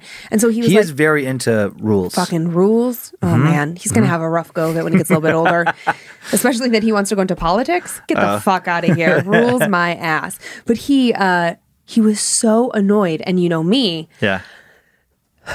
I hate to be wrong. So that is like not a good combination. Rule follower and hates to be wrong. So I was like, okay. And he's like, well, you just shouldn't have done that. And I was like, okay. And so he wanted me to like put the piece back and do it properly. Yeah. And I was like, Kyler, I didn't know. And he was like, well, like he's just, how could, he's so annoyed. How could I not know? And sounds stressful. And it is just such like a kid thing, right? Meanwhile, while that's going on with you, I'm downstairs playing Fortnite with Monroe and it's awesome. Yeah. Well, she's so chill. She's so chill. And she's a noob, as she likes to say too, and I'm a noob. And then we just go on little adventures and we don't care how many people kill us. I know. She doesn't care. Well, Monroe also says, chaos is my god. When she plays games, true. Yep. She is destructive. Bless her. But anyways, I digress. Do you have a little squish? I do. I have. Who you got? I got Frankenstein today. That's so cute. Can you hold him up? Mm-hmm. He's so cute and tiny. I love him. I got teeny tiny Frankenstein. It is hysterical. I'm sure he's gonna keep me safe. I'm sure if something comes in here, and is gonna try and get me, that thank God I have tiny squishy Frankenstein. Because if not, we're both gone. Listen, it's whatever. This is the one thing keeping the evil spirit world from tearing this room apart. It is whatever you put your faith into, okay? So if that is what you believe, it will protect you. I believe in Tiny Frankenstein. Perfect. You can start like a whole new religion. Tiny Frankenstein. Okay, holy creepiness in this story. Okay. Now this story has us exploring a hat man or a shadow person, which I know I referenced having... that this story was coming up, I think, like last week. So I was talking about how freaked out I've been. And this is the story that fucking sent me there. Now, this fan who sent this story in reached out to me after another fan story that we had back in episode 69, Paul's story. I'll give you a little like recap on that so you're not like, wait, what? Yeah. But it really stuck out to this person. And interestingly enough, I heard from several people who said that they could have sworn that Paul's experience with sleep paralysis and shadow people matched their own almost to a T, which fucking made it even worse for me. And I just also feel like it's a good time to say that our bedroom has been giving me the fucking heebie-jeebies. Okay. So here's where it kind of all comes from. And it could be coincidental, but like it just feels... Okay. I don't know. So can I get this out of my system? Just take 1 second before we go forward. I was proud of myself for not saying what earlier. Did I say wrong? No, you said everything right. But what I was going to do is just act like I was listening to you. But then when you were done talking, I was going to say, I'm sorry, I stopped listening when you said 69.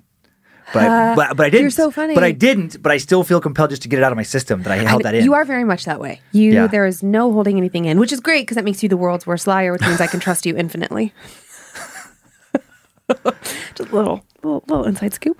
Okay, so now just a little refresh, just a little bit, a little 2 paragraphs from Paul's story to refresh yours and our listeners' memories back from episode 69. Okay, so Paul's story, he had said, my wooden door was completely open, and standing in the doorway was a man.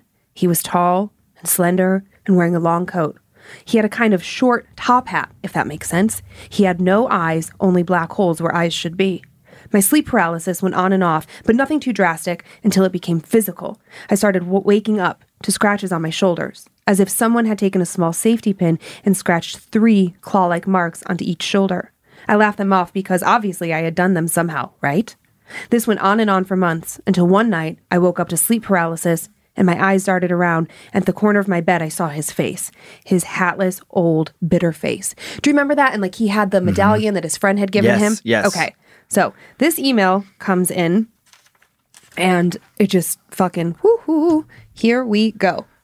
Hey, Dan and Lindsay. I found your podcast about 2 weeks ago, and I have to say I'm binging it. Yes. I'm a lifelong creep, so these stories are right up my alley.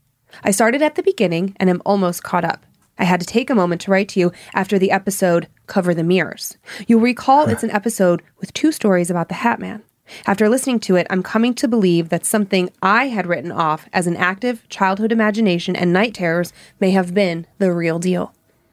I grew up in a house that my father built. It was a large house, and my bedroom was off the garage entrance at the end of a hall. The door to my bedroom was at a convergence of sorts, several halls leading to different parts of the house, all broken off from a small foyer that my bedroom door looked out on. My bed was on the far wall, and when I lay on my side with the door open, I could see 2 hallways, one which broke off perpendicularly into a granny flat. I couldn't look down the hall. When I was around 7 or 8, I started seeing pretty vividly a man in a bowler hat peering around the edge of the hallway into my bedroom at night. I could tell he was short and stocky. I thought I never saw his body with a white face. That was worn and leathery like a baseball mitt. His eyes were sunken and wrinkled, but bright white with only a pinprick of a pupil, no color whatsoever. And he always had a big, gummy smile, showing all his blackened, rotting teeth. It was as though he didn't have any lips. The smile took over the entire bottom half of his face. He would lean unnaturally around the corner of the hidden hallway and just stare at me. I would be so afraid I couldn't bring myself to even get up and close the door. I also had the eerie feeling that if I didn't continue to stare at him, he would be able to come and get me, as though by looking him, I was keeping him at bay. I never told my parents. I was a very imaginative kid who liked spooky things, and I thought maybe I was just scaring myself. I started remembering to close my door of my bedroom before I got into bed. Many years later, my junior year of college, far away from my parents' house, I started having night terrors. I believe they were stress-induced, as I had never had them before, and I was having some trouble with depression.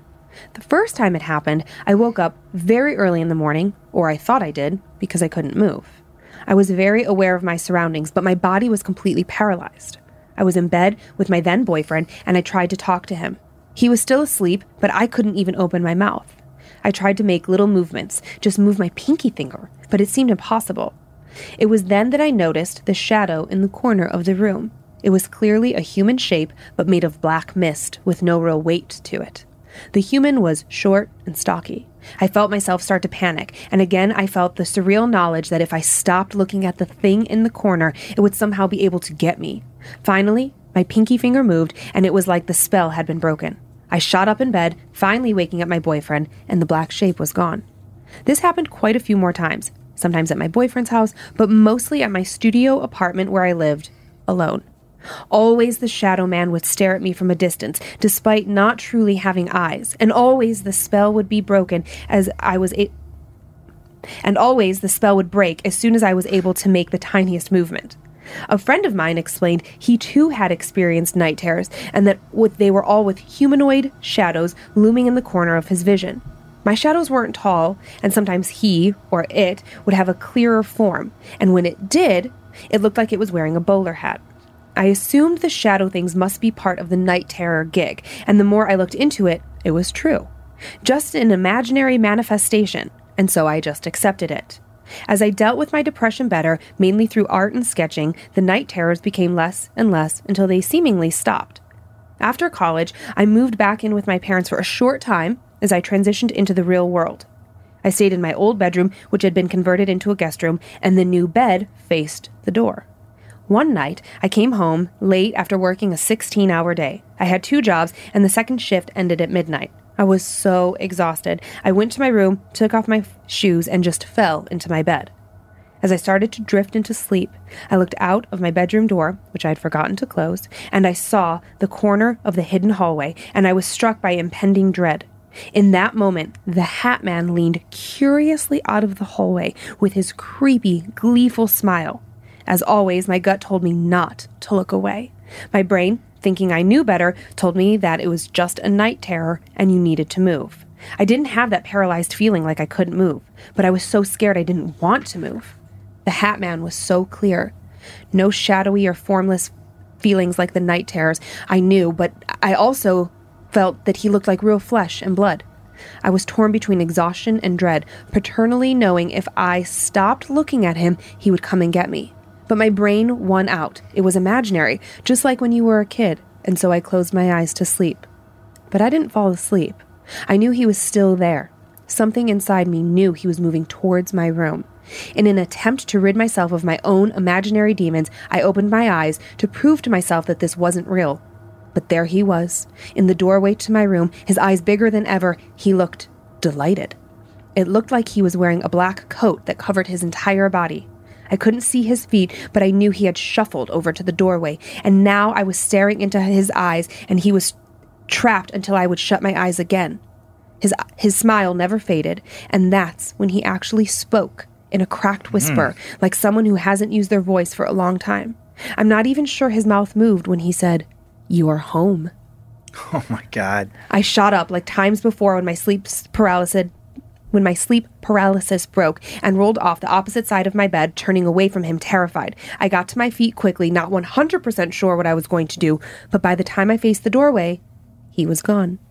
I rushed to the bedroom door and closed it. I never slept with the door open ever again. That was about 10 years ago. I think I had convinced myself the whole ordeal was a particularly vivid night terror, somehow manifested from my childhood memory. But if it was childhood memory, was he actually there when I was a kid? I can't tell you for sure. All I do know is after listening to your podcast and the other Hat Man, Grinning Man encounters, I'm beginning to believe he was real. Now, I mentioned that I dealt with my depression and night terrors through sketching. So not long after the final visit, I drew a few sketches of my Hat Man. Sketching him exorcised him from my life in some way. I have never seen him again, but I won't sleep in view of any open doors. Weird. One of the reasons I'm such a lifelong creep is that I find a lot of catharsis in stories like the ones you're sharing. It's amazing how clearly the memory of these experiences come back to me after listening to your show. The original sketch I did was lost, but I've included a couple of the Hat Man sketches I did find from more recent years. Please note, I'm not an artist by any means. The sketchings only helped me to confront my inner demons, so to speak, and so it didn't matter if they were good or not.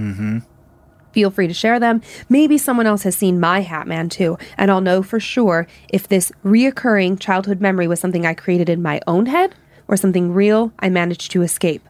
I'll be smudging my house tonight, maybe doing a few sketches just in case telling the story somehow brings him back. Keep up the great work and spooky tales. My husband, who doesn't usually enjoy podcasts, has been listening with me, and Lindsay's reactions always crack him up. You're welcome. It's nice to have something we can listen to together, so thanks for that. Stay spooky, Cece. Cece, thank you. I'm excited to see these sketches. Yeah. Okay. So picture, it's just 2 sketches. We'll bring up picture 1. That's not a fun dude to see. Absolutely not. Not a fan of his teeth. Right. And like and the gum, the thing. The missing, it's like, like that. And that particular hat. That bowler hat. I'm like, okay, I get it, Cece. I get it. I would be losing my shit. Which, mind you, like, I am having like my own sleep issues right now, and I swear. You saw this fucking guy? Oh, I feel like it's there. I absolutely, and I am trying to remind myself that this is what I do for a living, and that I'm reading these stories, and it's in my brain. If that little face like came up over the foot of the bed, oh my God. I mean, even if it is sleep paralysis, and for new listeners, if you're popping over here, I mean, you probably got this vibe from me already, but know that, like, you know, whenever we tell these stories, we can't source them. We weren't there. All this stuff is just somebody's claims. Right. So I always am trying to tell myself that, like, well, maybe there's a reasonable explanation. Maybe they just, like a hallucination or imagination or whatever. But no matter what it was, even if it was your imagination, even if it was scientifically proven some kind of like brain thing with sleep paralysis, that face at the foot of the bed, no matter what the reason, outside of just like an actual prank, any reason, it's just terrifying. Terrifying. And how would that not give you nightmares? Well, and I think for Cece, what I found so interesting about this story was that childhood home, then her own studio apartment, her boyfriend's apartment, then back at her parents' home. Right. So like it just kept happening. Right. So I can see 2 sides of that. One side of it is that, well, it kept happening because she kept having sleep paralysis, and that was what would happen. But the other part of me is like, well, why did it suddenly go away when she sketched it out and sort of exorcised it from her life? I don't know. It just feels... And why it's like with the hat stuff, what I keep thinking about, and I have read sleep paralysis like studies and things, and you know, like it's so weird that a shadowy type image, I remember it's been a while, but it's something about like, it's like your kind of body transposed off. It doesn't make it's very odd. Like okay, they can stimulate this part of the brain, and then, you know, at this point in sleep, and then that creates this type of image. But why that image? Why do they have a fucking hat? Like, what does that have to do with anything? It's all very strange. Why can't it be like a beautiful woman? Right. Like even like why does it have to be something fucking creepy? And why? And so specific with the hat. It's like what? How is that even scientifically explained? It's also, even when you read the studies, there's still something like, ugh. It feels a little... Yes, I get, you know, every time you stimulate this part with like this little bit of electricity, it does create this phenomena, but why? Why that phenomena? Well, that's science. Always asking the why. We do have one more sketch that is somehow worse to me. The eyes. Yeah, like the wide eye with just one little speck. That's really disturbing. It sure is. Because even though it's like, she clarifies like, hey, I'm not an artist. I mean, she sketches better than I could on this. I couldn't draw that. But like, even though it's, you know, I don't want to say a crude sketch, but like a rougher sketch, my brain transforms that into a very real image. Yeah. Oh, yeah. 100%. Easily, which I'm like, why does that happen? Right. Why does my mind kind of feel like, you know, that guy? I don't like that. I'm telling you, just like the last, you know, we work weeks in advance. So I'm always doing these stories weeks in advance. So my weeks of terror, trying to fall asleep, my inability to sleep, my thought that every shadow is something, it's like, that's what I'm fucking afraid of right now. That's a good thing to be afraid of. I should have showed it to you sooner. You'd have had more sympathy. All right. So our next story is definitely a bit odd. We have a couple of cousins. There's 3 people in this story, all having back-to-back experiences all in one day. Okay. And from what I take from this story, that they've all felt and saw the same thing. So, you know, there's always that thing when they were separate, same day, but were they together? Oh no, they all saw the same thing together. I get you. Yeah, the 2 cousins had one experience together, and then 3 all together later. Oh, gotcha. So 2 people are in both. One person is only in one part. Got it. But it's always that thing of like when more than one person can corroborate a story. When more than well, obviously you have to have someone to corroborate. But you know, it just makes it so much harder to. Well, that's like several of the little Jenolan Cave stories we had earlier were of 2, 3, an entire tour, all hearing something, and it does make it much harder to be like, come on, that's nothing. Right. And just like, without giving too much away here, what are your thoughts about breaking into abandoned places? Do you think you're just fucking asking for it? Oh yeah, I mean, I'm for it. It's like I would want to break into an abandoned place if I thought that there was something really cool to see there. Yeah. But then if I got in trouble, I wouldn't be like, "Woe is me." Okay. It's like, nah, you chose to go into a place that you are legally not supposed to be, and if some bad shit happens, I think it's kind of on you. When you break into an abandoned place, is one of your motivators that you think it might be haunted, or are you just going out of pure curiosity? At this point in my life, I would probably only go to see if it was haunted or something. It'd have to be something really significant. Okay. Like when I was a kid, I would break into. I was thinking about your delinquent days. Oh yeah, then the motivation was just because I want to. Like chaos. Just because it was like somebody putting up a sign saying "keep out." Yeah. That was the motivation. Oh, you boy. don't get to tell me what to do. Monroe is so your daughter. Oh, boy. She's very contrarian, as we say. Mm-hmm. All right. Well, here we go. It's quick, but it is good. Hey, Dan and Lindsay. First time writing to you. Just wanted to let you know I'm addicted to your podcast. Yes. That's so nice. I love that all these emails are like, I love you. Now, in my brain, I'm like, I picture you just scrubbing all the other emails where it's like, go fuck yourselves. Well, yes. I have a few strange things that happened to me over the years. I'm an empath and very sensitive to paranormal things, which I totally get. I'm a total empath. When I was younger, I always could feel things lurking in the corner just out of sight. I could feel hands touch me constantly, like someone trying to get my attention. But one story in particular stands out for me that I think I will never be able to forget. When I was about 12, maybe 13, my family and I went to visit our other family in North Carolina. Everything was fine and well until my cousin wanted to go four-wheeling through the woods. I jumped on the back of the four-wheeler and hung on tight to my cousin as we rushed through the trees. We were about to head back, having gone a few miles from the house. We turned the ATV around and started back towards the house when all of a sudden, something just pushed me. I thought at first maybe it was a bump on the trail, but then a rush of wind hit the four-wheeler so hard that we were forced off the trail and almost flipped the ATV. This rush of wind hit us so hard that the ATV flipped onto two wheels and I had to jump off. My cousin was knocked off the ATV as well. We both stood there in the tree line, looking at each other, both of us amazingly unharmed. I could tell my cousin was a bit freaked out by the weird wind push thing we had just experienced. Later that day, when we got back to the house, we decided to go for a drive and just laugh off whatever had happened earlier that day. We drove to this place just a few miles from his house where there was a run-down house. My cousin told my brother and I that this house was for sure haunted. Me, being a lover of all things creepy and spooky, was all about going into this house. As we approached the house, we immediately noticed what looked like a dead animal hanging from the rafters of the basement door entrance. So creepy. Feeling a little creeped out, but still wanting to explore the house, we carefully walked through the threshold. The dusty house whined with each step we took. The house was almost completely destroyed, with every wall being spray-painted with graffiti and holes bashed through the walls. In the kitchen, there were some pill bottles and drug paraphernalia all over the ground, surrounding a pentagram painted on the floor with what looked like bird bones and bottles filled with some kind of liquid. This was enough for my brother to get more than a little freaked out. We noticed a staircase in the corner of the living room. Both of the boys, being sufficiently scared at this point, told me to climb up the stairs and they would follow after.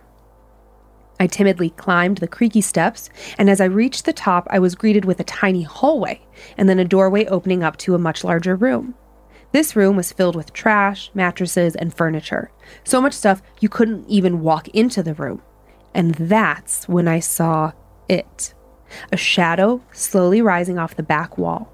I couldn't believe exactly what I was looking at. I froze for what felt like an eternity, standing there, watching this figure just rise up.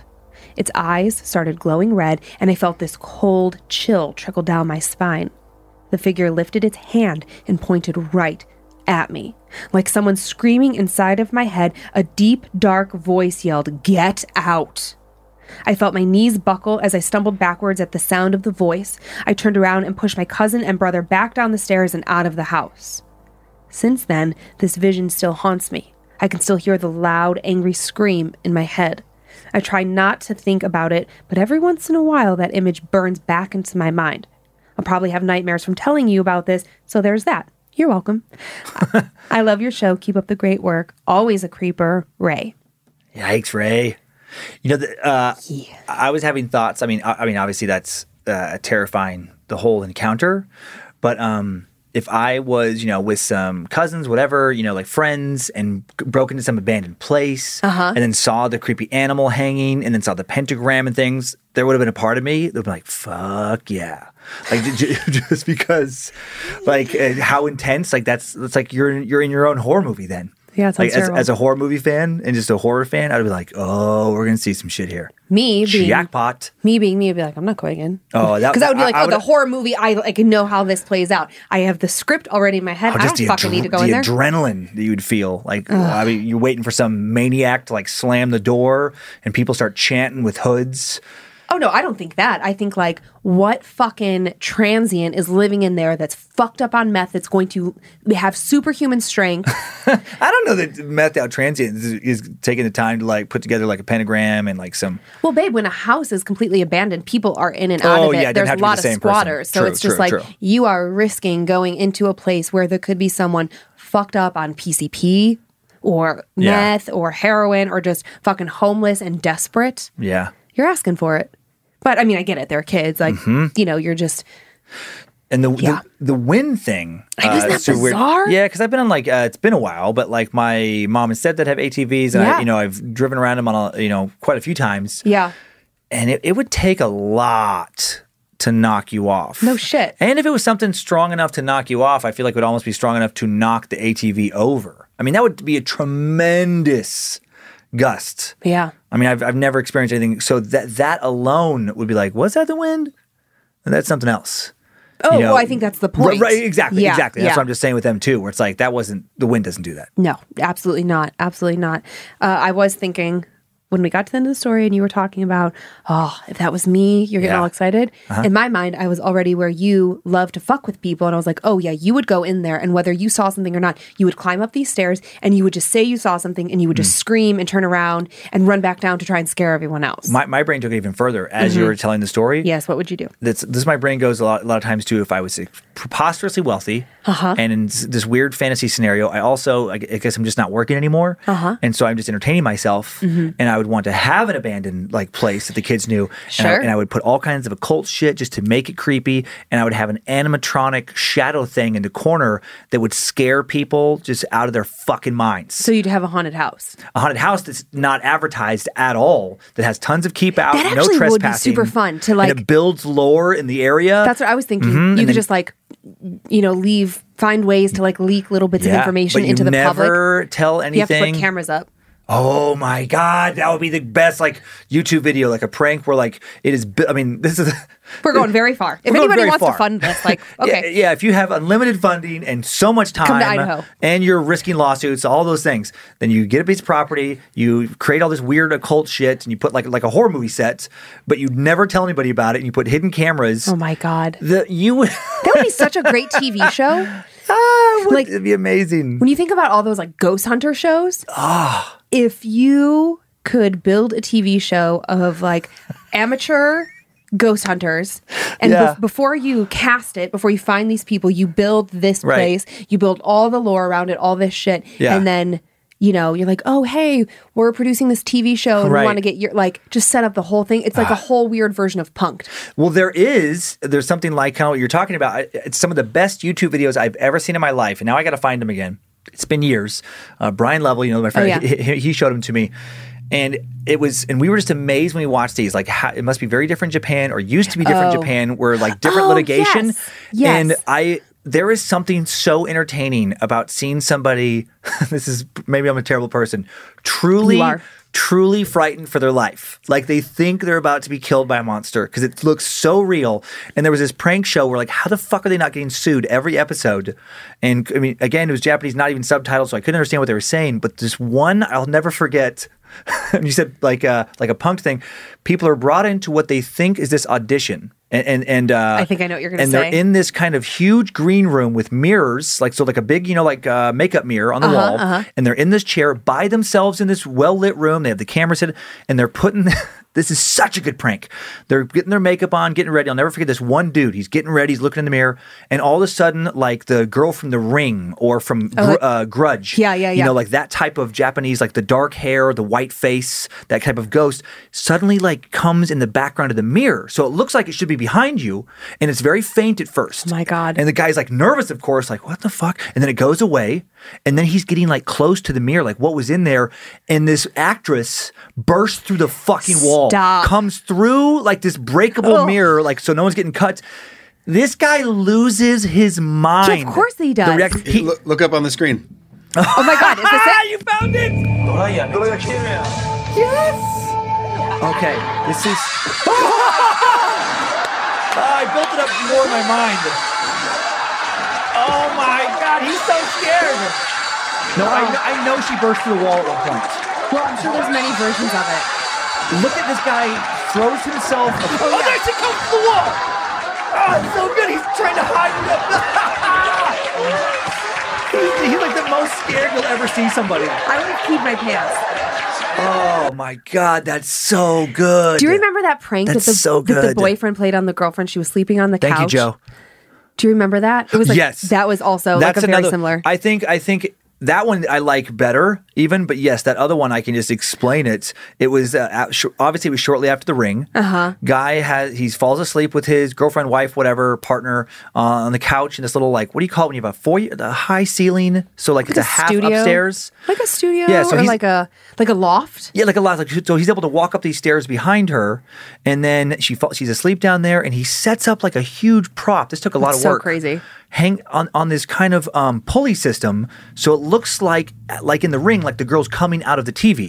She falls asleep. He turns on the TV, the static, just like the movie. And then she's like, "What, groggy?" And then all of a sudden, it looks like this mannequin, this person-sized thing is flying towards her. She screamed like she could be in an institution for the rest of her life type of scream, and then just immediately started sobbing, almost inconsolable. Yeah, I believe it. Oh God, he was in so much trouble, but I bet worth it. I bet. No matter, yeah. God. Okay. Anyways, wow, we have really gone off the rails here. Sorry. Okay. So we have one more tale that actually isn't so much spooky as it is really interesting. So since we're kind of like lightened up the show, this is a great time to have this one. I mean, there are for sure signs of something going on here, but the overall story shouldn't send you over the edge. But what I loved about this is the famous history attached to it in regards to H.H. Holmes. Oh, yes. Yeah. The murder castle. Yes. And it like sent me down this whole rabbit hole. Like I forgot all the things I knew about him. And I also forgot about that amazing puzzle we got from Holly Carden. Oh, it's so good. This, like, since we're so digressed right now. Yeah. If you are looking for a good gift for a horror lover, Holly Carden, these puzzles that she does. How do you find it? You can just Google her. I'm sure you can find it. Okay, I'm sure she has a website. But she sent us this H.H. Holmes murder castle puzzle. Is the most intricate, most beautiful, most difficult puzzle I've ever done. But when it was done, it was like so fucking gorgeous. But so this story kind of takes us back there. So this takes place in Chicago? Yes. And so kind of. Okay. You will see. I don't want to. Okay. Now, do you remember in the story of H.H. Holmes or the case? Do you remember Howard Peizel? It was his henchman. Yes. His like Igor type. Yes, his evil henchman. And for those of you who are like, looking for whatever more content or curious about this particular topic, Dan did cover H.H. Holmes. Early episode of Time Suck. Yeah, episode 25 back in March of 2017. Wow. If you want that whole story. But just for people who don't know about Howard Peizel specifically, he was the son of Benjamin and Carrie Peizel, and Howard and his siblings Alice and Nellie were abducted and eventually killed by Herman Mudgett, aka H.H. Holmes, in 1894. And this was only months after Mudgett murdered their father. And it was like this whole fucking crazy thing where H.H. Holmes and Benjamin Peizel had this scam, right? And the life insurance scam. And they were going to, do a fraudulent life insurance claim. And little did Benjamin Peizel know that H.H. Holmes planned on killing him and then killed his whole fucking family. Right. No witnesses kind of thing. He was very good at doing very bad things for a long time. Oh my God. So crazy. Okay. So that's sort of a little background information to help this all come together. Okay. Hey, Dan and Lindsay. My name is Chad. I've been a fan of Dan's comedy for a few years now. I just recently discovered Scared to Death from a Pandora commercial. I was immediately hooked, and in the interest of keeping this email from turning into a novel, I'll try to keep this as short as I can. For a bit of personal background, I've always been interested in ghosts and the paranormal. I personally have had my fair share of experiences in my life. But today, I'd like to tell you about the house I live in right now. First and foremost, I live in Indianapolis, Indiana, in a neighborhood called Irvington. Irvington boasts as being the most haunted neighborhood in the Midwest and has a couple books even written about it. Every Halloween, there is a big street festival with small events running the whole week leading up to it. It's a hugely popular event and has drawn upwards of 50,000 people for the main day festival. For the entire month of October, there are walking tours of all the haunted sites in the neighborhood, which brings me to my house. And no, my house is not on the tour. My neighbor's house, on the other hand, is. What makes the house special for the tour is the property's connection to H.H. Holmes. Now, I know Dan did a whole time suck on H.H. Holmes, so I won't go into that backstory. But my property and my next door neighbor and the house behind us are all part of the original property where the remains of Howard Peizel were found. Like I said, the house next door is on the tour, but is not the original house. The original house was actually moved to another lot less than 50 yards away. Oh, wow. So now that you've got the backstory, it's time for the spooky stuff. In 2009, my family moved into our first home. The house was built in 1910 and at one point was split into an upstairs and downstairs apartment. It was a fixer-upper, and sometimes I feel like the work will never end. When we moved in, we did not know any of the history of the neighborhood or the property. And yes, I can already hear you both with your oh no comments. We did find out from my cousin who lived next door at the time about the history not long after moving in, which, like, shame on your cousin for not telling you ahead of time. The first thing we noticed were random sounds in the house. Now, I've already said I love the paranormal and I'm definitely a creeper, but I'm also the type of person who will look for logical explanations first. So when the weird creaks and bumps in the days and the nights randomly started, I wrote it off as a 100-year-old house with hardwood floors making 100-year-old house sounds. Things changed when my wife's friend came to visit. I was downstairs and my wife was showing her friend around the house. Side note here, my son, who was about 5 years old at the time, was at my mom's house for the evening. When they came back downstairs, my wife's friend asked me where my son was. I said he was at his grandma's, to which she said, I thought I saw him upstairs in your office. Weird. She swore and still swears to this day she saw a boy she thought was our son in my office upstairs. Fast forward a couple years, with random footsteps happening occasionally, my son talking to his toys or an imaginary friend. After knowing the history of the property and the neighborhood, we accepted that yes, we live in a haunted house. My wife and I were sitting on opposite ends of the couch and she was eating Starbursts. Whenever she eats a Starburst, she folds the wrappers into tiny little squares and piles them up on the arm of the chair. I only tell you this adorable little habit of hers because as we were sitting there, out of the corner of my eye, I saw one of the wrappers fly up and hit her in the head. She immediately looked at me and asked if I threw it at her. When I told her no, of course she didn't believe me. It may have been because I was laughing so hard knowing what had actually happened and knowing I'd be blamed for it. She did start to believe me when I pointed out that we were on opposite ends of the couch and I hadn't eaten any Starburst to have any wrappers to throw at her. Another incident involving another friend of ours. We had a few friends over for drinks and a general fun night with good people, which is what I miss most during the COVID world. This one friend crashed on our couch, and the next morning, when I came downstairs, he asked if I had been down earlier. I said no, I had just woken up. Apparently, while he was asleep on the couch, he heard someone say, "You can get up now." What? And as he started to open his eyes, he saw someone walk around the corner to the bathroom.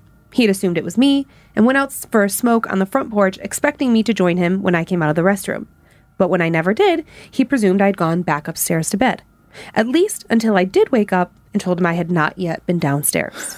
On another night, when my wife and I were going to bed, she said, "Did you say something?" I told her no, and she slept a bit closer to me that night.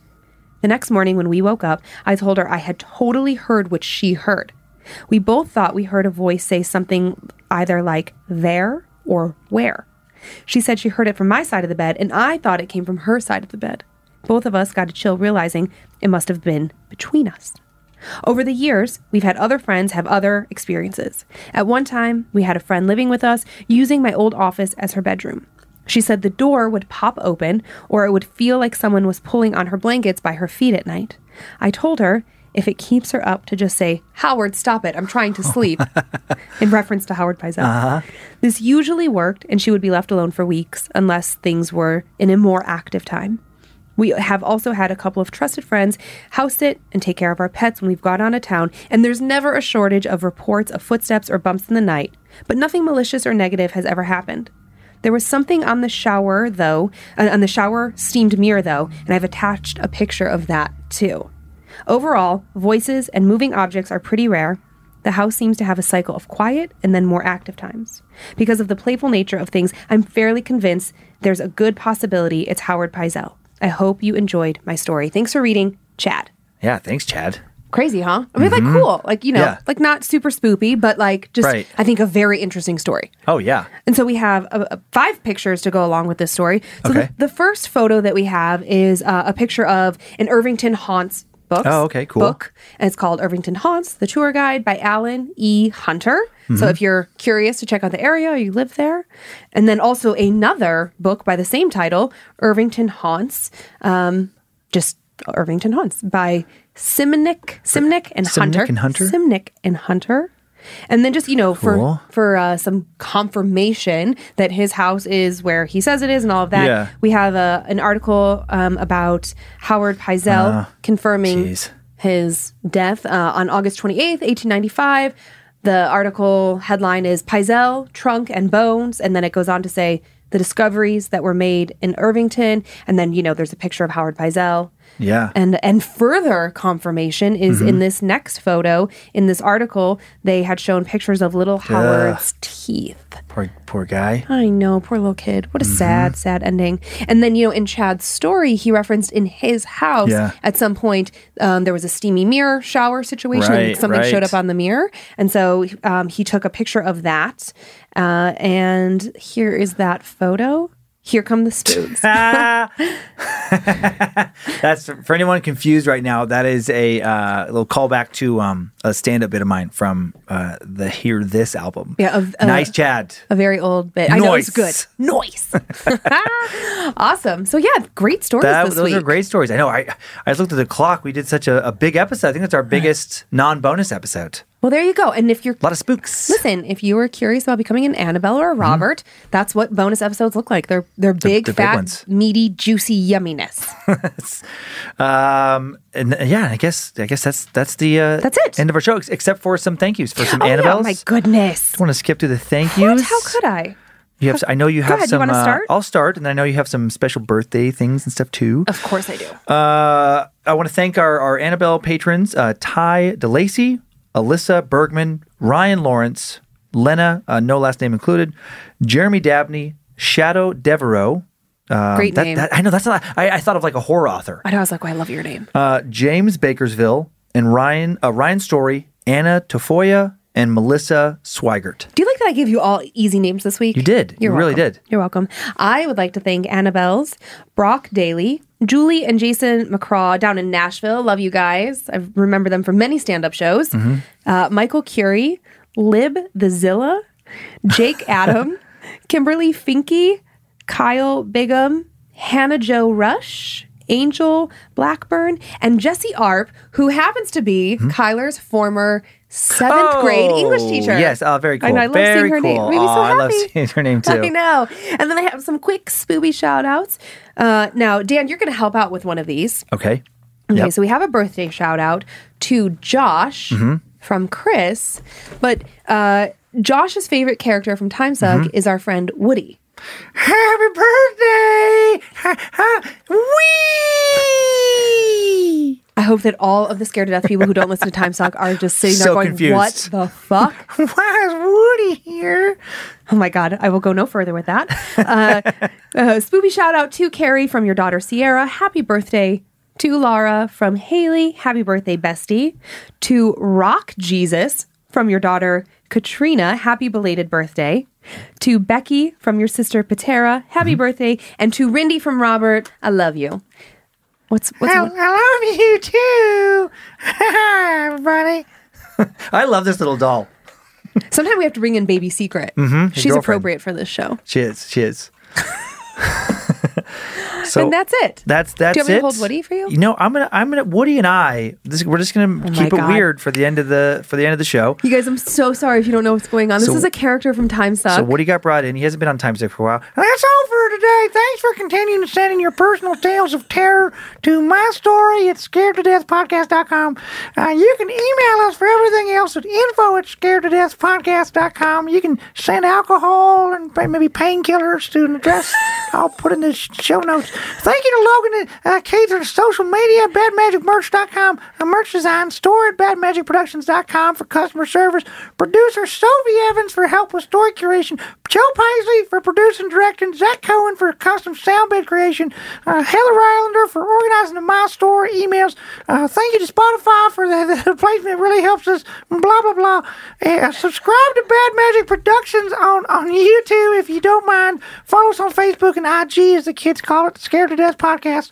We have a private Facebook group, Creeps and Papers, 12,000 members for horror lovers. Don't post nudes. You can send those to an address I'll provide later. If you don't want more ads, if you want bonus episodes, check out Patreon and get some more blah, blah, blah. I don't give a shit. I don't get that money. Enjoy your nightmares, Creeps and Papers. I'm Scared to Death. Whee! If spirits threaten me in this place, fight water by water and fire by fire.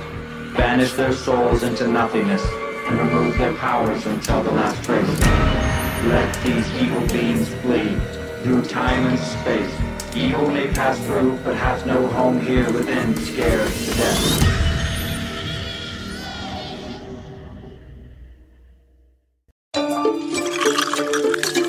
Lemon, lime, and a drop of cherry make a simple Shirley.